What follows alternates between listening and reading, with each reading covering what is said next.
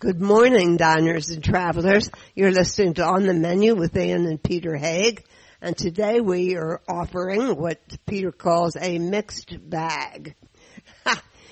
Now, a potpourri. A potpourri sounds a little bit more classier. Classier. Doesn't taste as good, though.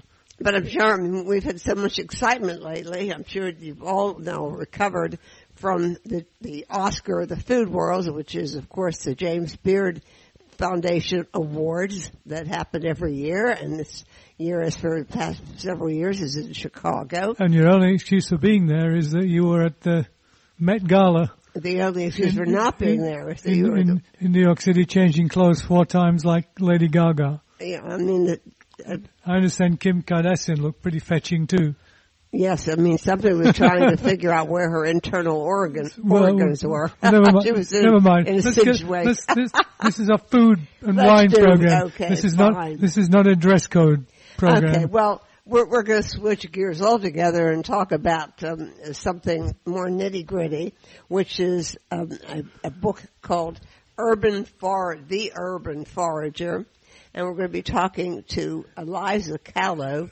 And let's have her explain what she does. Okay.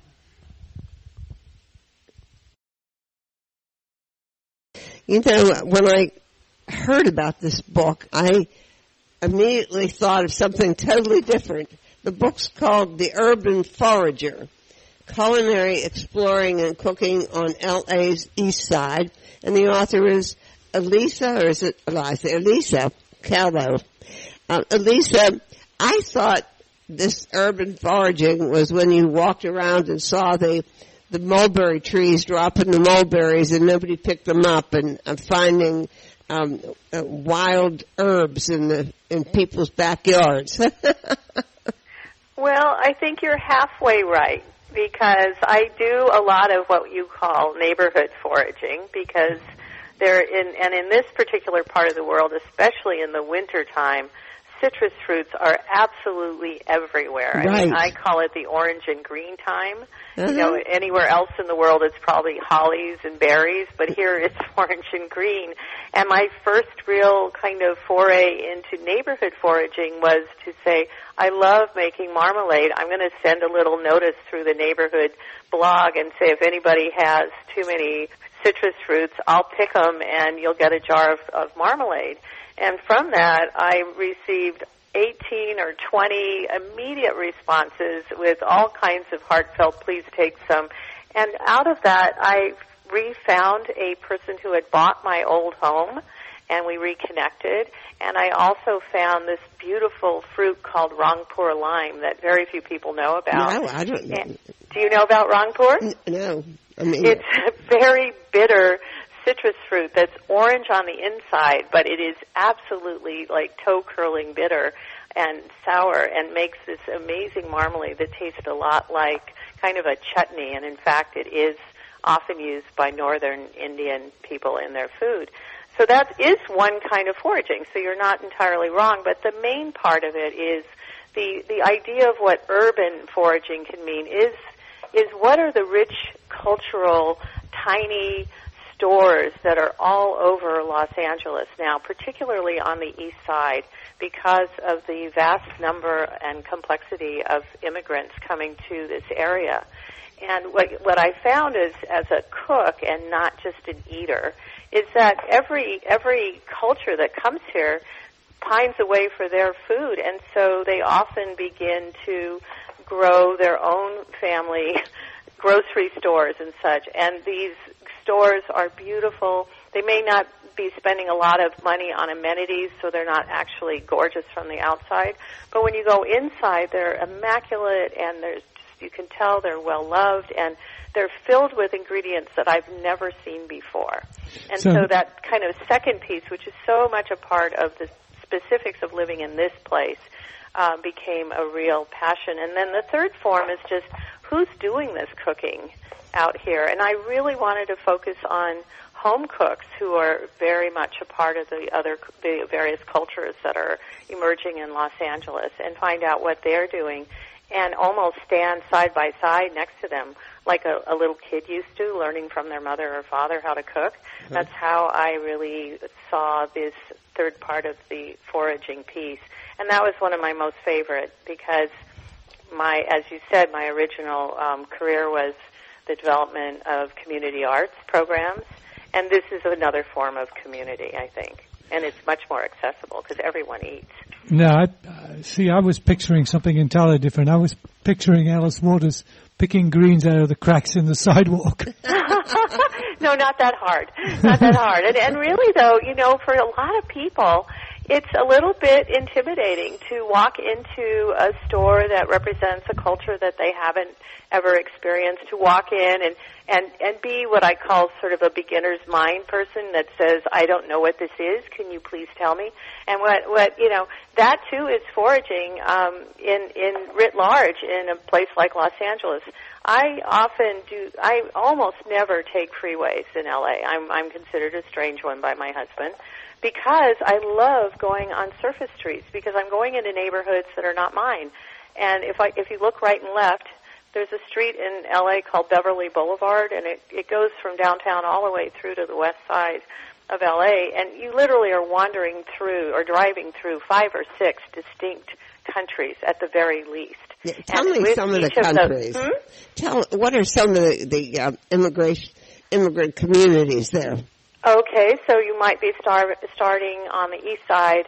Well, first it's the Silver Lake area, which is sort of hipster, which is its own culture, and then you move into El Salvadorian, Koreatown, the historic Filipino town now, which is a little sliver of amazing food places.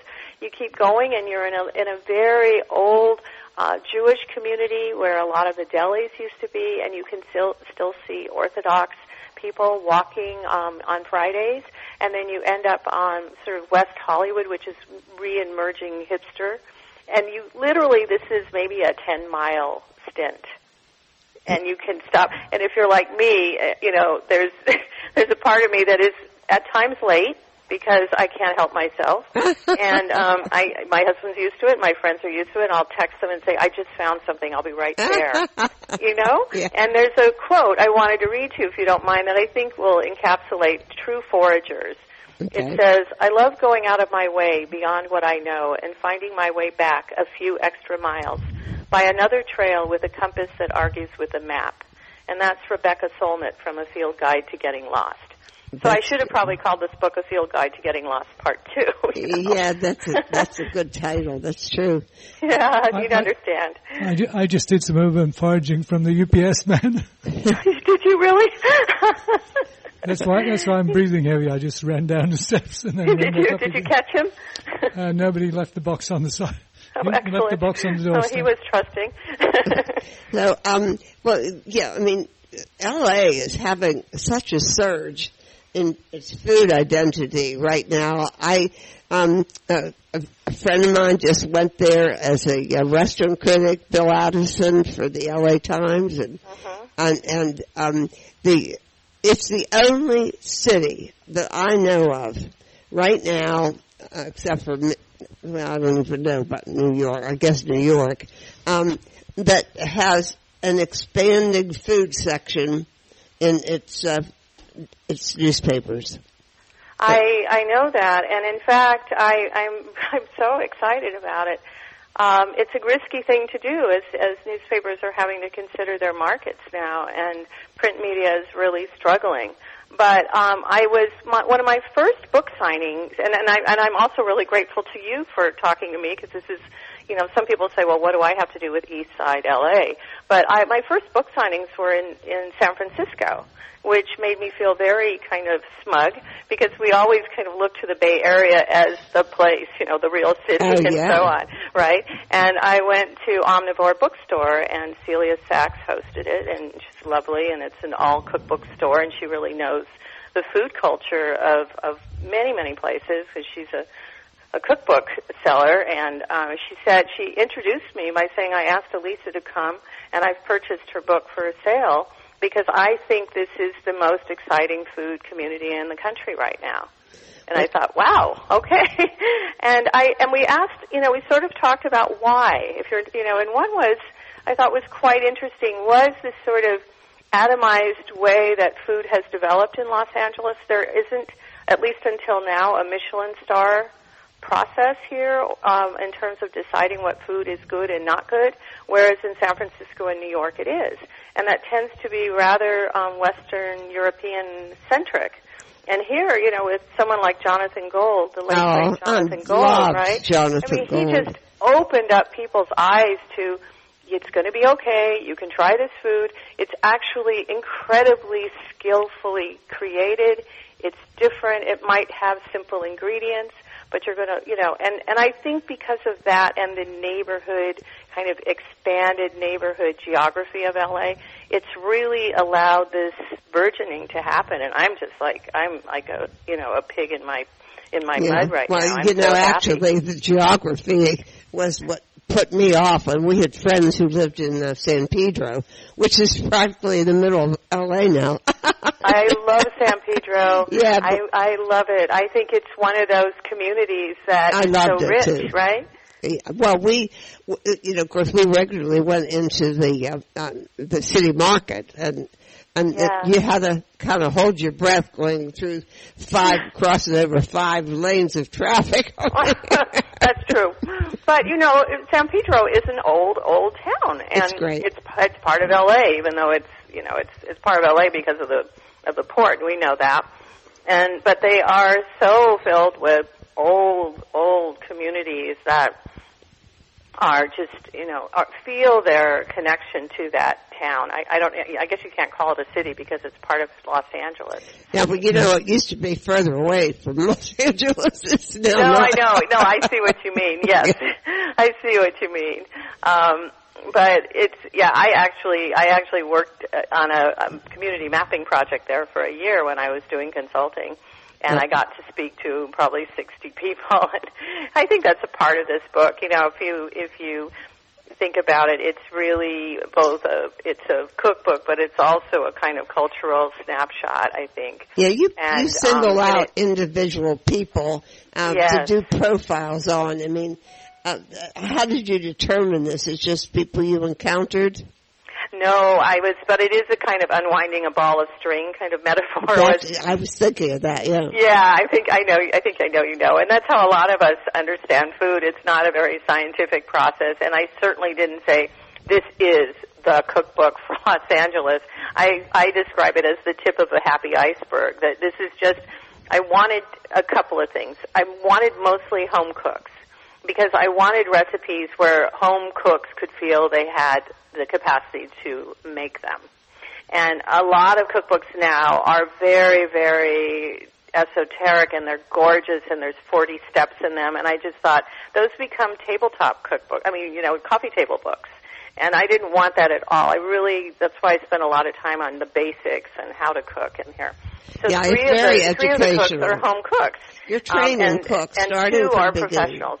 And one was a professional, but the way I found them, the first one is Mario Rodriguez, who's one of the sweetest people on the planet, and he was a cook. He was a fishing partner of my husband's. Oh, okay. And my husband loves to make chorizo, and Mario asked us over for dinner one night, and he made this queso fundido, which is now in the cookbook, and his wife made the best guacamole. I mean, it sounds like guacamole, but it was the best stuff I've had in years, and I dreamt about it. And so when I started thinking about this cookbook, I called him up and I said, can I talk to you? I didn't let him know what was going on really, because I talked to a lot of people who didn't actually end up in the cookbook. And then I found out that Mario doesn't just, he isn't just a social work administrator by day. He cooks with David Feo, who's one of the, he's a Michelin-starred chef, and he makes foie gras tamales with David, and he has done pop-ups, and his entire family are food-focused. And so when I did the interviews of each chef, and he's the first, we spent hours together talking, and then I encapsulated those interviews into those one-page descriptions, and felt like the need to create a table of their food influences, which is what that wonderful illustration is by Right. Simone Rain, and they were just, and his were all people-oriented. His Tia this, and his Abuleta that, and David and the Truffle Brothers. These are all people that influenced him. And then let me just tell you one more was Sumi Chang, who's one of the beloved bakers who owned a bakery in Pasadena called Europane. And she had just retired, just sold retired in terms of the bakery, and just sold it. And I called her and I said, would you want to do this? And I love Sumi because even though she's a professional baker and brilliant at it, she created this community environment in Europane. And she also comes from, she was born in Korea where she said the only desserts are chewing gum and fruit. So her desire for baking is so much a part of herself that I thought we have to put her in. So, a lot of it was, and then who else do you know? Min Fan was the other professional chef, came out of a relationship to the photographer Anne Cutting from the cookbook, because Anne is also a fantastic ceramicist, so her plates and vessels are shown throughout the cookbook, and she makes them for Min Fan. For a very large city, actually, LA is full of little pockets of connection, and that I found out too, that so-and-so knew so-and-so, and the providers of beautiful Coda rice is a good friend of Min, and who also knows this person. So it became this exactly like you said, this sort of just keep walking experience. Now, here's a challenge for you. Yeah. You have to find the bakery that makes alligator cookies. Oh, yeah. Alligator cookies? I know one that, are you talking about like the Victor Benish alligators, but alligator cookies? They're I forgot the alligator cookies. Imagine they're long, but if they're not like those big wedding cookies. They're individual size. Yeah, okay, and do they have the pecans and the? No, they're just like they're just like shortbread, and they're dusted with sugar. I will try and find them. And you have given me a challenge. Yeah. Well, I fell in love with them. I have no idea why. I don't know where it is, but Anne got a craving for these things when she was expecting our son. Yeah, I was pregnant. That was why. and the branch manager who worked for me in Los Angeles, actually, knowing that Anne liked them, would buy a quantity and FedEx them over once every 3 or 4 weeks. They were air freighted. Yeah. Alligator cookies. Yeah. I've never heard of that. I've heard only they're of not alligator. really called alligator cookies. It's what we called them because they reminded me of alligators. Well, they were shaped like alligators. They were shaped sort of like Oh, alligators. well, that's going to make it even more complicated. Where did she buy them from? Do you know? I wish we remembered. It was a Mexican bakery. A Mexican bakery? Oh, they're not polvoron, are they? I don't know. They have some cinnamon in them and sugar. Oh, I think I can find those. Oh yeah, Okay. I know what you're talking. I'm gonna go do some sleuthing. Tomorrow I'm leading a food tour with Mario Rodriguez of East LA, the actual East LA, Boyle Heights area, and we're starting at a wonderful place called Mole La Tia, and it's a beautiful mole restaurant, with the 30 ingredients kind of place. And then we're taking people to the El Mercado de Los Angeles. And if we don't find these in one of those two places, then they don't exist. That's how I feel. They may not exist anymore anyway. No, I think I know what you're talking about. So tomorrow I'm going to look for you. Yeah. Okay. Let's make sure that people know that this book is chock full of cultural enlightenment about the area you're writing about. It's full of the human interest in the people you talk about and the sense of community that you discuss. And it also has, it's very educational and instructional, providing you to go from the very beginning level to much more sophisticated, especially in the baking area. And then on top of that, the individual recipes themselves are wonderful. So you really did it. Oh, you know what's really fun is I'm now receiving from people who've purchased the book little Instagrams and photographs of them doing the recipes. And that, for me, is the happiest moment when they they feel like they can do it. And I've gotten probably 12 or so responses, and it just came out in March, early March. And I did this, but, I did that, and I just, so buy the book, the actual book has over 115 recipes and over 80 photographs and the 5 profiles, and then 57 stores are profiled. And I do want to say for people who are not in Los Angeles but intend to visit us, number one, it's a great guide to connecting to LA because it's a neighborhood-based guide where if you happen to be somewhere, you could taste LA instead of just do the traditional touristy things. Or even if you never plan to go to LA, there are some tips about how to forage, how to enter communities that are new to you so that you can take from this and build your own foraging practice. Well, I think it's a great addition, and it's really I think we're entering a different era altogether in our food culture, dining culture, cookbooks, where I think we're moving away from this big celebrity chef, thank God. I agree with you. We're dealing with issues. We're dealing with issues, including community, including food waste, food insecurity, all these issues, dependency, all kinds of things. And so I think that this is a wonderful contribution to where we're going. Can I just mention, too, that sure. I did write a food-related blog until this happened, and now I have no time, and I'm going to get back to it. Good. But when you mentioned all those issues, that's how this started. It's called theurbanforager.co. That's the blog, yeah. And information about the book is on there as well. But it's exactly those issues. Like there's a book, there's a one that is about farming and issues of water and what citrus farmers are doing now because of the lack of water in certain areas. Oh, yeah.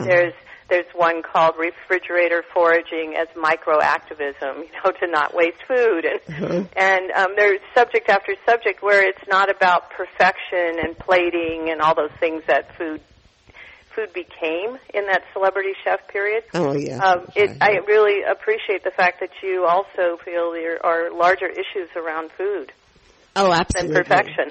Oh, absolutely. And, I think we're hitting it. So, well, good luck with your book here, and I'm glad you're going to restart your blog, huh? I am. As soon as I'm done with these 21 different events, something I found out about myself because I come out of community arts. Most of the book signings aren't just book signings. There's like tomorrow. There's this tour, and I'm teaching cooking classes somewhere, and I'm doing what we're calling a toppers party at Truffle Brothers, where I'm combining with LA Bread Bakers, a wonderful group. They're going to bring in bread, and I'm bringing all the toppings that are from the cookbook, and the Truffle Brothers are bringing their own stuff. So it's gotten a little crazy, but because it's so programmatic. But after June, it should be calmer, and I'm going to start up the blog again because I really miss it. Well, listeners, pick up The Urban Forager for a lot of enlightenment and inspiration. And thank you, Lisa Callow. Thank you so much. I really appreciate your time, Peter and Ann. And don't go away, because we'll be right back.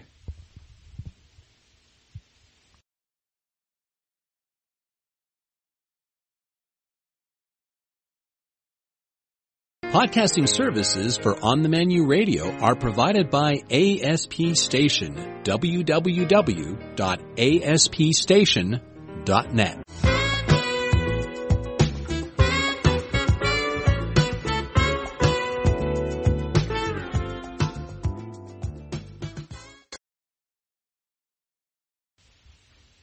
Next up, we're going to be talking again to somebody we talk to frequently, actually, Marissa McClellan, who has written a number of books, and I think this current one that she's come out with, The Food in Jars Kitchen, is probably your go-to reference book for what we all wish we did or were doing or had friends who did who shared.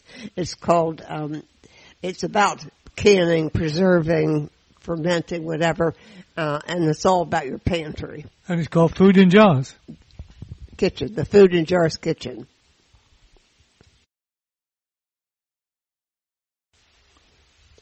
Marissa McClellan is almost a regular on the menu, aren't you, Marissa? I am. I'm so glad to be back again. Yeah. So, but you have a whole series that you started like online with your blog, and called Food in Jars, and this one is the logical wrap up of all the ones we've been talking about with how to preserve. No, it should have a subtitle though. Should be marmalade with everything. Yeah. Listeners, I gotta warn you off this lady. She puts marmalade on pizza. Well, but it's delicious pizza. What kind of marmalade is it? I like to use either like an orange or a lemon, and you pair it with like some really good olives, and it's not pizza like we normally think of with tomato sauce and cheese, but I use a little goat cheese, something kind of creamy and sharp, and olives and marmalade, and it's really a nice little bite. It's great for parties. It's delicious. I know it sounds a little crazy, but it sure tastes good. Well, there's another ingredient you're missing, though. Vegemite. Okay. Right. Yeah, I know. That is a controversial ingredient. It certainly is. It is. Vegemite and marmalade is the breakfast food of the gods in Australia. Yeah. And there's a way of doing it. You have to make a little dam, isn't it? You make a wall. A wall. Gotcha. Then you put your marmalade in the space inside the walls. Well, it makes sense. I guess. So anyhow, we can get right to the point with just saying what the subtitle is of your book. 140 ways to cook, bake, plate, and share your homemade pantry.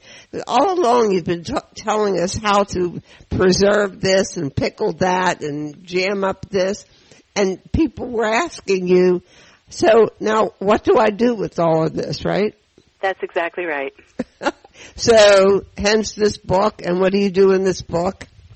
Well, this book is all about recipes that can help you discover what you can do with it. So everything from breakfast items, baked goods, to meat dishes like braises that employ jam or salsa, as well as desserts and popsicles and cocktails. Like, I really tried to find something that you could eat every hour of the day that would employ jams and preserves and pickles and those sorts of things. The alternative is to let them rot in the corner of your pantry. Yeah, exactly. Now, you're the only one I know who appreciates sauerkraut with eggs. Oh, it's so good. I love it too. It's so delicious. I am a sauerkraut and eggs evangelist. I try to convert people to that combination whenever possible because I think it's so good. Oh, I think it's wonderful, but you don't really find many people doing it. It's true. I think it's a little out there, but especially if you're someone who wants to incorporate more vegetables into your breakfast, or you're trying to get more of those probiotics into your diet through sauerkraut and other fermented foods, eating them with eggs is just the best way. Well, run us through some of these. No, they're fried eggs, and you cut them up and let the yolk run all over your sauerkraut? Well, that is how I do it when I'm just, making breakfast for myself, and that's a delicious combination. But the recipe I have in the book is actually a sauerkraut frittata, and so it includes some sauerkraut, some potatoes, and you can use other vegetables too if you'd like. And then basically you add the eggs and kind of let it set on the stovetop, and then I like to finish it in the oven. But it's one that's great for breakfast or brunch. It also makes a nice dinner, and it's good whether it's served warm or even from the refrigerator. Oh no, I make my frittata eggs. Well, not exactly the same way, but pretty much the same way. The only thing is I start putting the filling in as soon as I have the eggs in the pan. Oh, so yeah, I like to warm the filling first and then pour the eggs into them. But I'm sure, everybody has their own technique. Yeah, when it's all valid. Yeah, when I do my tuna fish omelet, I heat the tuna fish separately. Okay. Yeah, and with sour cream and mushrooms. I'm sure the way you're doing it is the proper way. I just decided this was going to be Peter's way. Well, that is she okay. has some really kind of surprising recipes here. I love preserved lemons. Peter doesn't like to cook with them. And people are always asking me what to do with their preserved lemons after I get them to make preserved lemons. This is an unusual thing. Preserved lemon hummus. Now that's really weird. But you know what? It's actually so wonderful because I think it's great. Most batches of hummus have some lemon in them. So this just adds that sharpness from the preserved lemons, and you get so much interest and flavor into just a basic batch of hummus. I feel like, I don't know why people haven't been putting preserved lemons and hummus for generations, because it tastes so good. Yeah, it's also the right part of the world. I mean, yeah, exactly. You do a lot in this book with toast. Yes. I have to tell you that one of the trainers at my gym asked me about something about toast, and I said I hate toast. And ever since he's been calling me a communist. He said I've ruined his mornings because every time he goes to put his bread in the toaster, he thinks of me. Oh, no. Oh, yeah. Well, you're very eloquent on the subject of jam pans. Jam Yes. pans. And there's a family story I'll share with you, just so we get it out on the air for our listeners and understand that there are human beings behind on the menu, regardless of what they think. But my mother used to make marmalade, and everybody, it was all hands to the pump when the Seville oranges came in. In England, the Seville oranges have a season of about 6 weeks, Yeah. and then they're gone. Yep. So everybody has to cut the pith off the rind and do all squeeze all the juice out and all that kind of stuff. Yeah. But my stepfather, he was not a romantic soul, as you will tell from the rest of the story, because one year after the batch of Seville orange marmalade had been made, and my mother had complained copiously about the fact that she didn't have a big enough jam pan, he gave her one for her birthday. And she hit him with it. Oh, no. So forever after in the Haig family, if you give someone something for their birthday that is very sensible but they don't want it, it's called a jam pan. Yeah, well, Oh, that's too funny. yeah, well, I thought you were upset about my version of jam pan for Valentine's Day. I got you a spoon rest. Oh, yeah. But it was shaped like a carrot. I thought that was very interesting. That's very funny. That's a long story, Marissa. That's a long story. We won't go why it was a rabbit. Now, tell what's it called? That the chapter where you put all the stuff in because it didn't fit in anything else. I think I called that the snacks chapter. That's it. Tell us Yep. about that. So this was just a chapter of things that I knew needed to be in the book, but didn't really fit anywhere else. And so, it's sort of the little extras, the things that I really love in that chapter. Particularly, I love the jam glazed nuts, Yes. which are kind of unusual. But basically, often you've come across nuts that have been glazed with like sugar or maple syrup. And so in place of those sweeteners, I just used a little bit of jam and butter, and they are so delicious and a real a nice change from what you might often serve at like a cocktail party or something. Right, they sound good. They sound doable. I kind of like the Yeah. idea. I'm surprised They're not hard at all. I'm surprised Smuckers hasn't just grabbed you up and made you a spokesperson. Yeah, why not? Those two little boys are kind of stupid anyway. You devote a whole large section to green salads. Yeah. It never occurred to me that somebody would need a recipe for a green salad. Well, You have it yeah. organized. I mean, it's like you can't fail if you follow this formula. Explain your formula for it. Well, so when it comes to building a salad, I always look at it in sort of components. So you've got your base greens, and then you need something crunchy, something creamy, and something sweet is how I look at building a salad, particularly a salad that you want to take to a party or a potluck, something that you kind of want to impress with. And so I offer those ideas up and then give a basic technique for how to combine those. And so I really encourage people, to think about their pantry when they're choosing these components. So,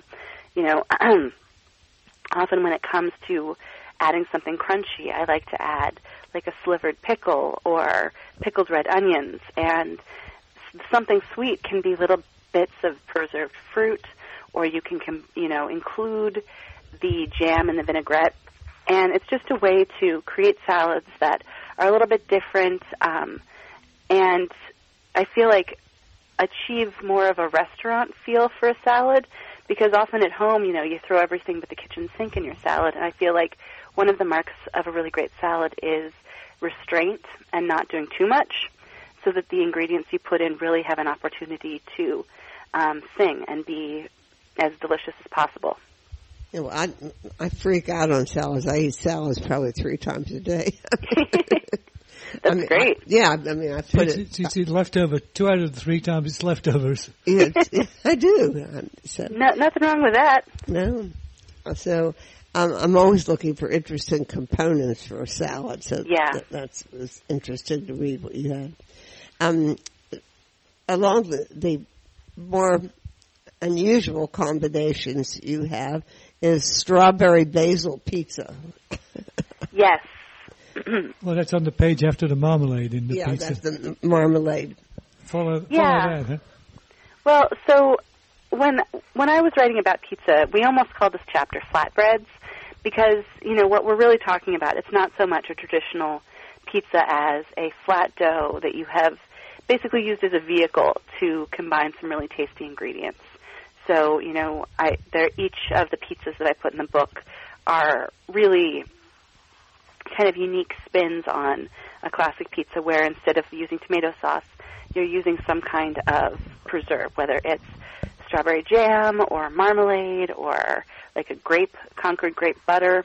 And these all kind of serve the place to kind of glue everything together, add a little bit of moisture and flavor, and then you top them with flavors and ingredients that are harmonious with the jam that you've chosen. And so the strawberry basil one is actually a riff on something that I ate as a kid. I grew up in Portland, Oregon, and we had some really great kind of fancy gourmet pizza shops when I was growing up. And they had dessert pizzas. And so the combination of strawberry and basil was on one of their dessert pizzas when I was a kid. And at first I thought it was weird, but I was totally sold the minute I had a bite. And so it's always been one of my favorite, non-traditional pizza combinations. This explains a lot, because you referenced things you grew up eating, and I thought to myself, she really had a very flavorful childhood. But if it's from Portland, now I understand a little bit. Yeah, so, I'm not sure that really explains to me this one, though, the chocolate sauerkraut cake. So actually that is not a recipe even of my own invention. That is a classic combination. I know it sounds crazy, but back in the 40s and 50s, when a lot of schools and other institutions would get big cans of government surplus sauerkraut, they had to figure out ways to use it. And so one of the things that they devised was creating a cake where it's very finely chopped. Like, you rinse it, you combine it with some water, you chop it real finely. I do it in a blender, and it provides moisture and structure to a chocolate cake. And it's actually one of the lightest, tenderest, most fluffy chocolate cakes you'll ever run into. It's really delicious. And you don't taste the sauerkraut. It's just a little bit sour, like as if you had added sour cream and not sauerkraut. Right. You got to convince me there. Well, I think, Marissa McClellan, you probably think about food all night long as well as all day long, because you Absolutely. certainly, I could tell, because you're really resourceful. Here's a $64,000 question. Do you keep a pad and pencil by your bedside so that when you wake up at 3 o'clock in the morning, you don't have to go find one when you dreamt of a new recipe? I always have my phone actually by my bedside, right. And I can just type in what has struck me in the night. Great. Well, again, listeners, you with the pantry full of all these hand preserved goodies and food in jars. It's the Food in Jars Kitchen, which tells you what to do with all of those pickles and preserves and jams. And I think that, as I said, it's a very logical follow-up, Marissa, to the other books you've written. So what's next? Well, currently I'm actually pregnant with twins at the moment. Oh, and wow. So, a lot of people have been joking that the next thing needs to be baby food in jars. Okay, yeah. So we'll see. Is this a first? It is. These will be my first children. Okay, well, you haven't probably ever tasted the baby food you get in the supermarket in jars, huh? I haven't. I hear it's not great, though. Oh, my God. I made the mistake of actually tasting it. It was disgusting. And the pediatrician said, add salt. Oh, no. Which is terrible, isn't it? Anyhow, well, good luck with your twins. When do you do? August 8th. Oh, wow. You're going to miss my birthday, which is July 12th. Yeah, they need to stay in a little longer than that. All right. Well, good for you. Are they identical or? They're fraternal, but they're both boys. So we know we're having two little boys. Yeah, we have twin nephews. They're a handful, I'll tell you. That's what I hear, but I'm really, really excited about it nonetheless. Oh, yeah. I think it's a great idea. So, okay, Marissa McClellan, thank you for talking to us again. Good luck with the twins. Thank you. I'm awaiting except I'm a little past the baby stage now. My grandchildren are getting up there. I have one that's 10 and one that's 12. Oh, wow. And finally they eat normal, things. Oh, that's nice. Yeah. So hopefully your twins will eat normal things too, and if not, you'll have to write 2 books. There you go. Yeah, don't listen to the pediatrician, by the way. They're the reason why we have all these allergies. Oh, okay. Because they give out these guidelines for what to feed babies, and it includes things like no fish until after 2 years of age. Goodness. It's terrible, yeah.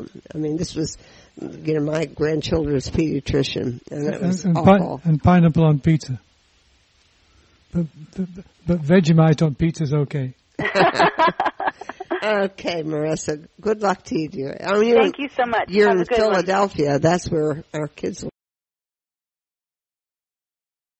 Podcasting services for On the Menu Radio are provided by ASP Station. www.aspstation.net.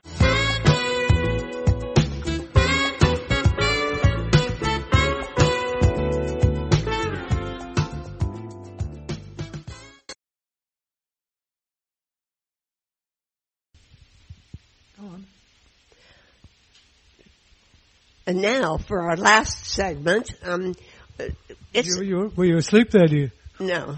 Okay. I'm almost. Almost. Almost. All right. But it's a subject that comes up regularly is what is Filipino cooking, and is it popular or is it going to be popular? We're turning to Nicole Ponseca, who with a partner has 2, I think, Filipino restaurants in New York City. And she and Miguel, her partner, wrote, I am a Filipino, and she gives us the lowdown on what exactly that means.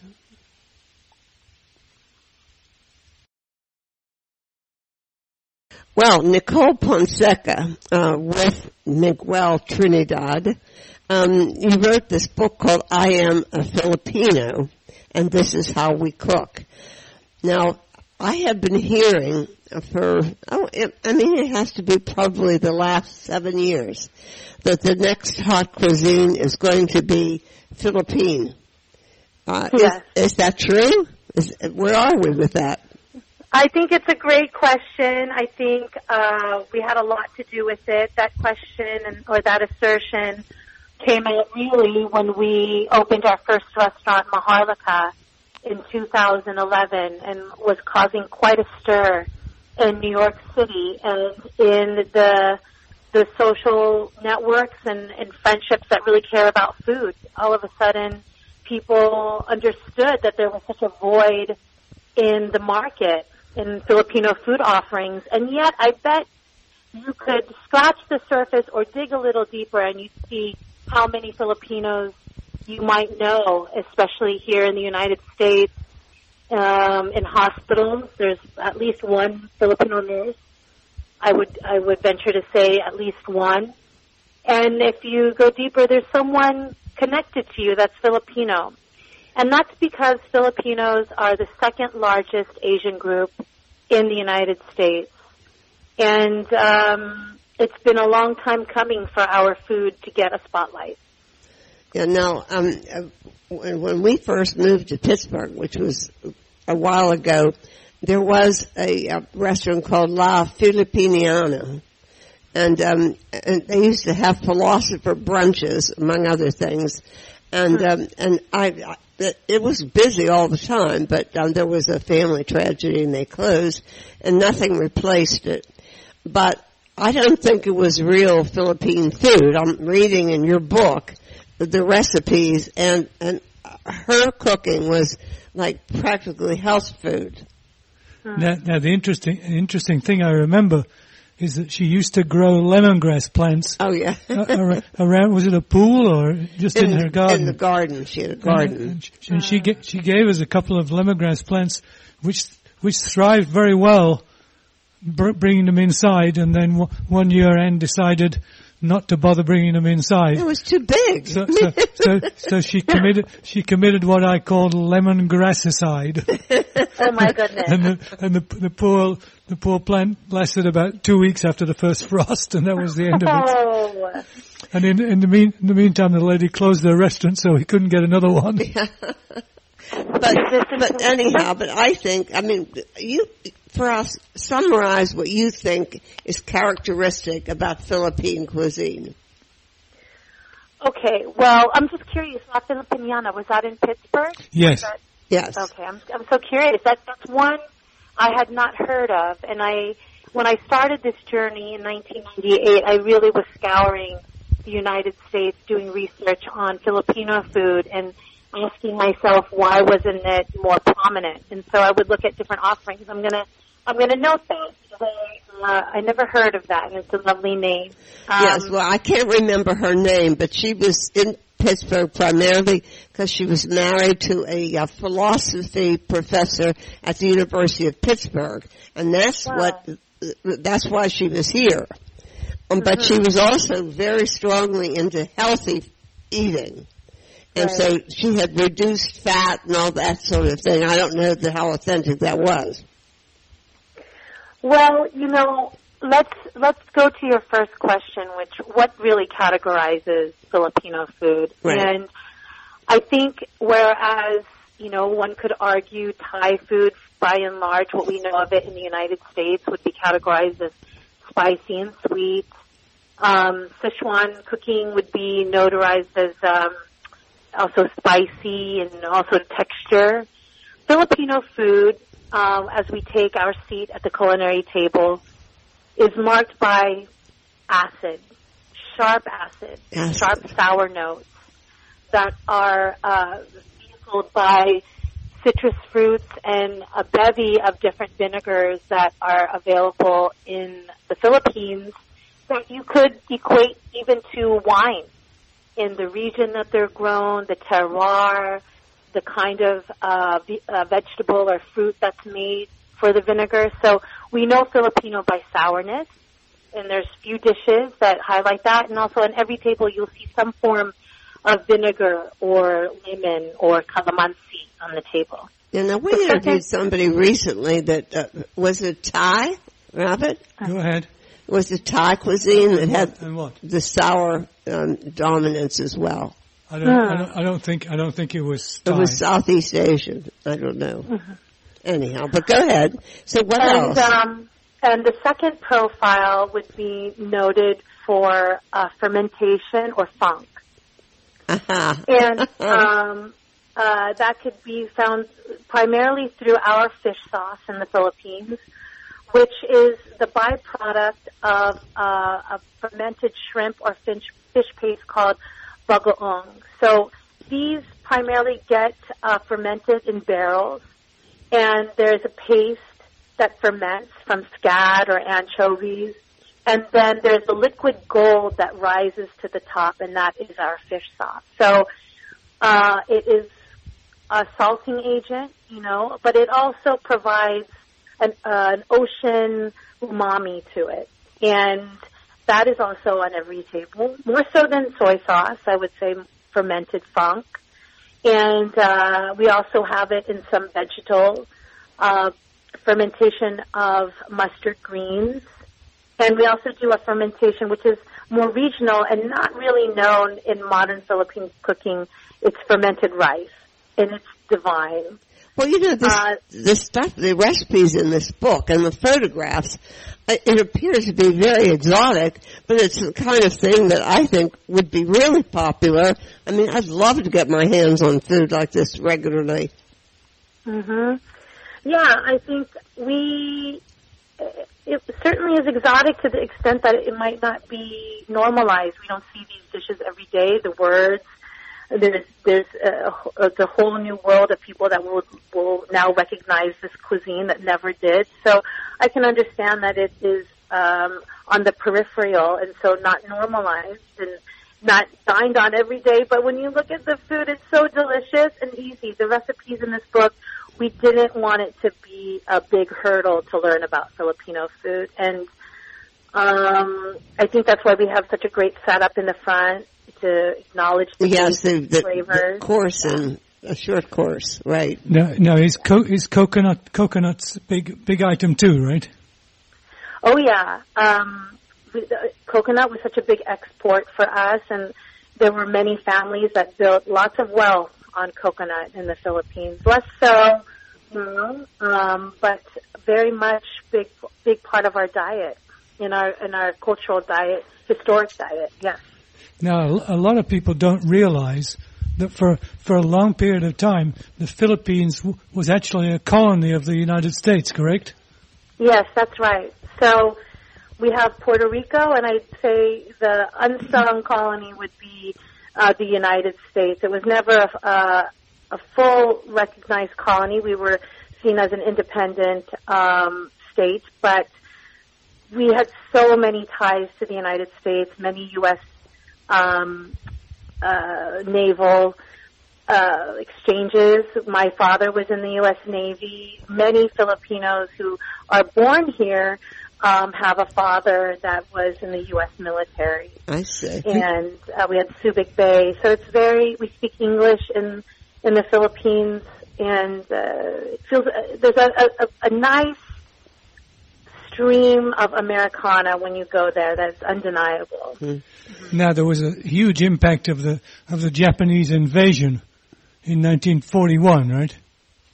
Yeah, and I like that you say invasion because in large part it was always referred to as an occupation, but it really was an invasion. And I don't have the stats in front of me, but there was quite a massacre during that time of Filipinos that were killed by the Japanese. I just read a novel by what's the guy's name who writes all the books? John Grisham. And you can't call him the hero because he finishes up killing somebody, but he was involved in a thing called the Bataan March. Yes. Where literally tens and hundreds of thousands of Americans were maltreated and died. And that left a mark on him that was, if you like, the theme of the novel that Grisham wrote. But it reminded me of the fact that there was such an enormous impact on the Philippines in the Pacific Ocean theater. Yes, this country has been marked by a lot of interlopers that have dominated the Philippines, Spain being the most dominant for over 300 years. I'm glad to be talking about this. I usually don't get to really chat about it on food conversations, but it is so integral to the discussion of Filipino food because it really tells the story of why Filipino food has this, it's both familiar and at the same time so new because of the many, many influences. So you might see notes of American, Japanese, Mexican, Spain, and certainly we've all tried those kind of foods. So when you take your first bite of Filipino, it might actually be Chinese influenced, for instance. Right. And, the amount of deaths that have come through all the interlopers is something that just kind of gets put under the rug. But it's shocking, the tales that happened in this country, the many people that were expensed during wartime. And in fact, if you read a little bit about Mark Twain, he was very key on talking about imperialism and did a few commentary and cartoons about his opposition of America's occupation in America's occupation in the Philippines. So thank you for bringing that up. I hope your listeners get more curious about the history of that. Oh, yeah. It's very complex. I mean, you've also had native governments that have really been disasters, right? Yes. Everybody knows about what's her name's shoes. The lady with all the shoes.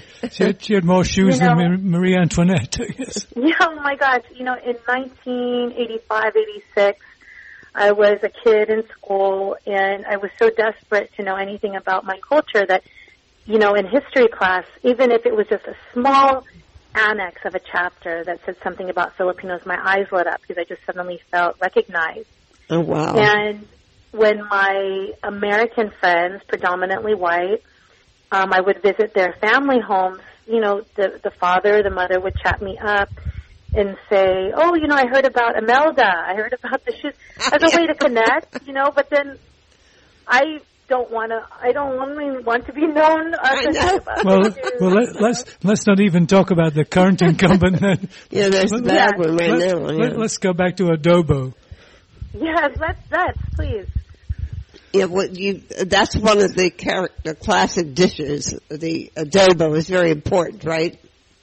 Yeah, I'd say there's probably 3 different dishes that most people get introduced to when they visit a Filipino home or fiesta, and that would be adobo, pancit, which is noodles, and lumpia, which are noodles. Yeah, I've had a lot of lumpia from La Filipiniana.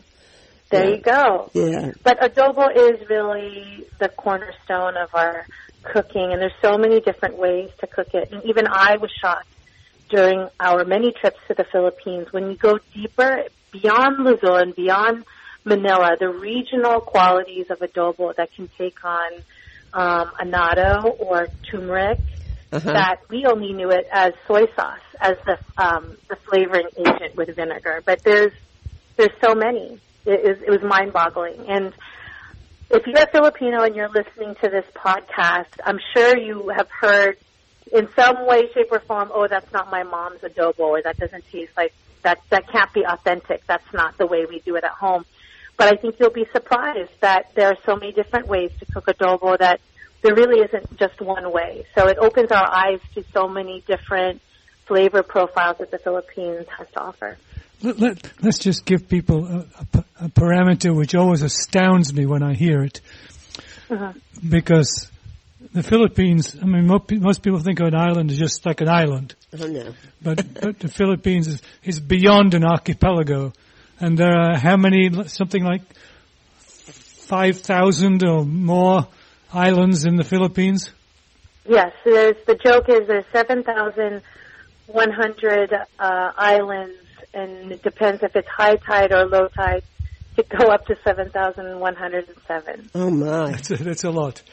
There's a lot. But you're raising the flag for Philippine food in New York, and let's make sure before we close that people know where to find your restaurants, so that when they get excited about Philippine food, they'll know where to go. Oh, that's so kind of you. In New York, we're located in the East Village. Our first restaurant is on First Avenue and 7th Street. That's called Maharlika. And the second restaurant is on First Avenue and 12th Street, and that's Jeepney. But there's so many more restaurants in Philadelphia. There's Perla that just opened. And in Washington, D.C., we have Bad Saint and Kaliwa. Oh, yeah, I forgot about that. Right, yeah, I know that one, yeah. So there's so many. I hope when you come to New York, you do visit us. But if you're in another city, they're popping up everywhere now. Well, that's cool. So whoever wrote what Anne read about Philippine food being the next hot cuisine turns out to be the right answer after all. Yes. It's colorful. I love this purple thing. Oh yes, ube, purple yam. Oh, jeez. Well, give them your website. How's that? Oh, thank you. If you want to check us out, you could go to Jeepney NYC. That's our Instagram as well, Maharlika NYC, and you can find me at Nicole Ponseca. That's my Instagram. You can follow me cooking and my travels and meeting different people and talking about food and foodways. I'll be in Australia next month for the Melbourne Food and Wine Festival. Oh, we were there last fabulous. year. Do you you did? Do you used to live in Geelong. Yeah, do you know where to go eat? I don't. I'm going to ask you. We know. Send us an email specifically to haigh@verizon.net. And we'll send you restaurant recommendations. And I'll send you a list. Thanks, guys. Yeah. And maybe there's a place you remember that place in Chinatown that was so great. In fact, Melbourne has almost like the second or third largest Chinatown in the whole world. Yeah. Really? Yeah. Oh, it's wonderful. The food in Melbourne is really great. So we'll make some introductions for you if you get in touch and remind us. And in the meantime, safe travels, and thank you so much for joining us on the menu today. It's been a pleasure to talk to you. Nicole, I'm very excited about your recipes in this book. Again, it's Nicole Ponseca. I am a Filipino, and this is how we cook. And much success with your restaurants and your mission and this book. Okay, so there you have it. Yes. Another program in the bag, another week with you as our company. We're so glad that you joined us. We hope you'll join us again same time, same place next week. And until then, bye-bye.